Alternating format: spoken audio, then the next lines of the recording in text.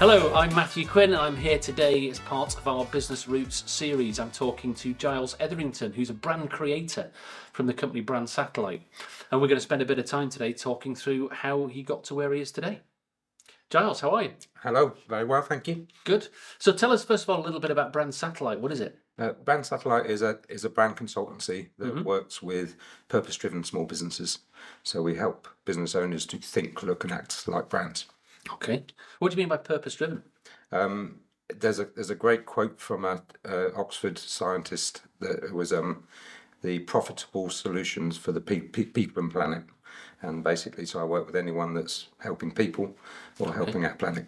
Excellent. So there's a bit of kind of environmental and altruistic nature in there as well. There is, yeah. I mean, I basically chose purpose-driven because that's the people I like working with. Okay. I like helping people, and if people are helping other people, then it's a great match. Superb. And what's a brand creator?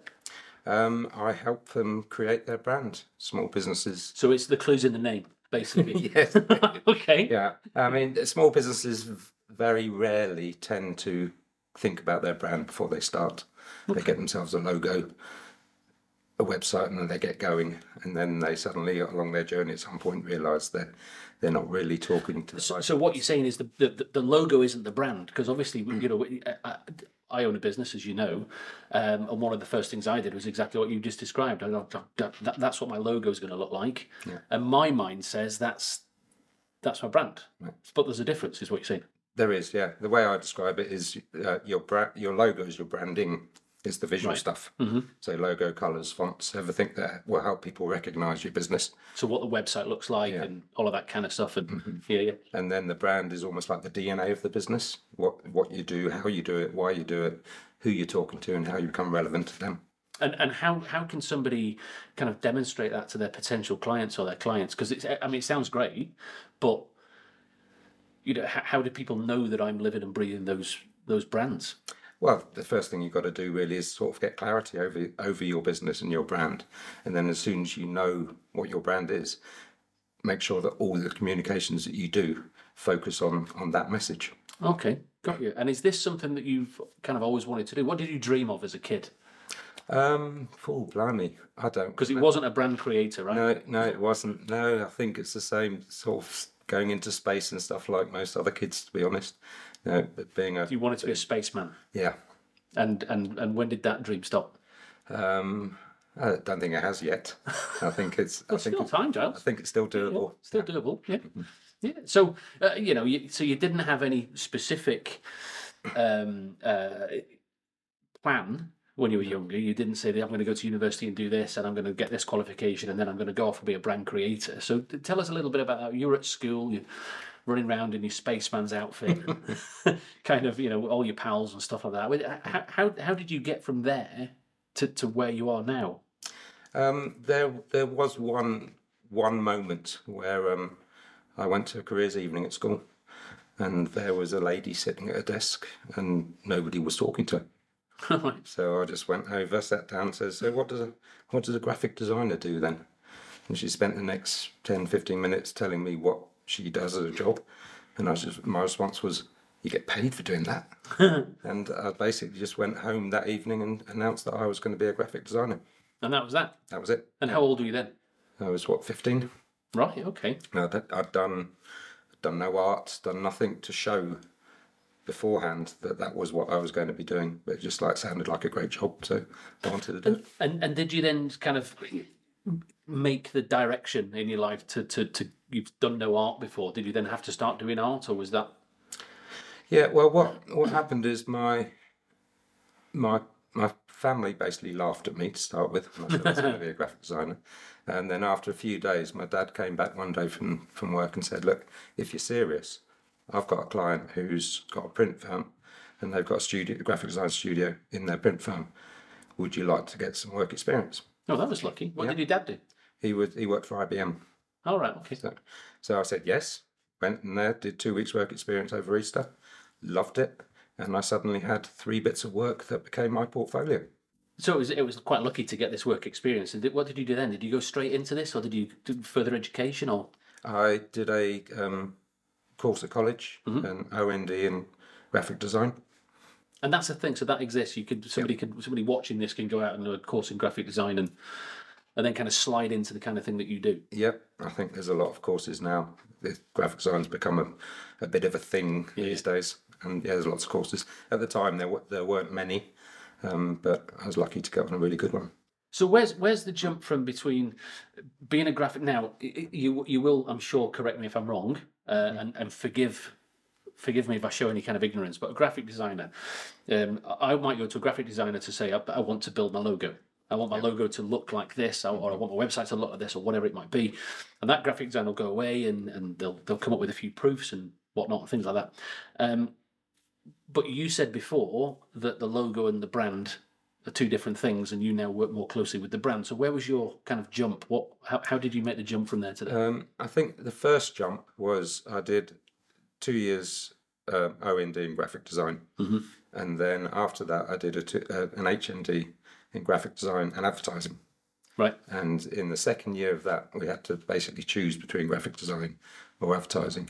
And the way I saw that was, well, graphic design was all about making things look nice, Right. and advertising was all about having ideas.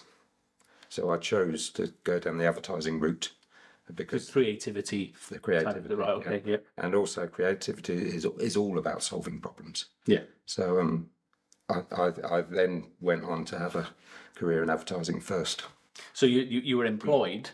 Yeah. Before you ran your own business. Yep. And so what kind of thing did you do when you were employed? I was employed by a huge advertising agency called J. Walter Thompson in London. So I stayed there for 13 years in the end. And I was doing writing TV commercials, posters, press ads, and then creating those ads. Any interesting clients? I worked on the Maureen Lipman British Telecom campaign. Yeah. The Ology one. I didn't do the Ology one. That's the only problem. I wish I'd done the Ology one. Because that's what everyone points the at. one, yeah. The Ology one, But right? no, Okay. so I did some of the other ads later on in the campaign, and I took Nestle Lion Bar from their, I think it was their 15th biggest selling brand to their 4th biggest in 3 years. The one where they opened the bar, it roared, That's where it was. right? So you when didn't it do that was- one either? No.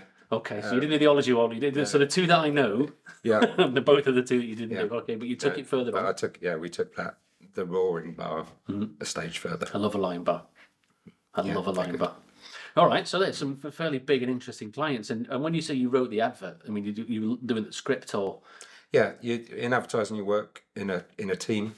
So there's an art director and there's a copywriter. Yeah. So together you write the script, and then it's the art director's job to make sure that everything looks good as well, and it's the copywriter's job to make sure that everything makes sense. Right. So you work as a team, and I was the art director in my team. And then so where that sounds like an interesting job, quite fascinating. You could have built your whole career around that, and still been happily doing that today, I guess. Yeah. So why the jump to? It was I didn't realise at the time, but there was something missing, Right. and it was only. I basically did a thing called the GC Index, which profiles you on where your energies lie for certain areas. Like a behavioural instrument type of thing. Yeah, a little bit like that. And I only did that a few years ago. But that made sense of it for me was that I was being employed to be creative, but my main energy is in strategy. So give you some clarity. It did give me some clarity, yeah. So what I was subconsciously looking for was that combination of strategy and creativity. And I think I've found that in now, I found my sweet spot now in the job. And that's why you set up Brand Satellite. Yeah. So how long has it been going now? It will be 10 years in June. Oh, really? Yeah. So around 2013. So you set up just after the recession. Yeah. Yeah. How did you find that? Was that a tough gig or? Well, I set up my first business in 2007. Right. So that was bang on recession. But I mean, every year managed to grow it. So I think we found something that people wanted to buy. And tell me a little bit about your clients. And obviously, don't give away any confidentiality. But where did you find your first set of clients? when I set up my first business, I was living in the Scottish Borders. I sent out a mailer. I got a list of 200 businesses in the Borders. I sent out mailers, and I basically said, So it looked like called them basically, yeah, or cold contacted. via direct mail, and I just said, the leaflet explained that I'm about to set up. It said I'm not even set up Do you yet. design the leaflet yourself? Of course, I did. Right, good. Just you hire a graphic designer to design. And the question was, this is what I'm going to set up. Would it be of interest to you? And from that mailer, I got my first client, which was Kelso Racecourse, All right, yeah. and led on to, I got a second client, which was a company called House of Hearing. And then my third client was the Scottish Conservatives. All right, okay. And you brought them in and talked them through, like you've talked through with me, that logos and brands are two different things. And what kind of response did you get from people when you started talking about that element? My first business was much more a graphic design and advertising agency rather than a branding one, because felt easier to sell. And it was only really when I started Brand Satellite that I focused it down to what I really wanted to do, which was the brand creation side. Okay. And where did the name come from, Brand Satellite?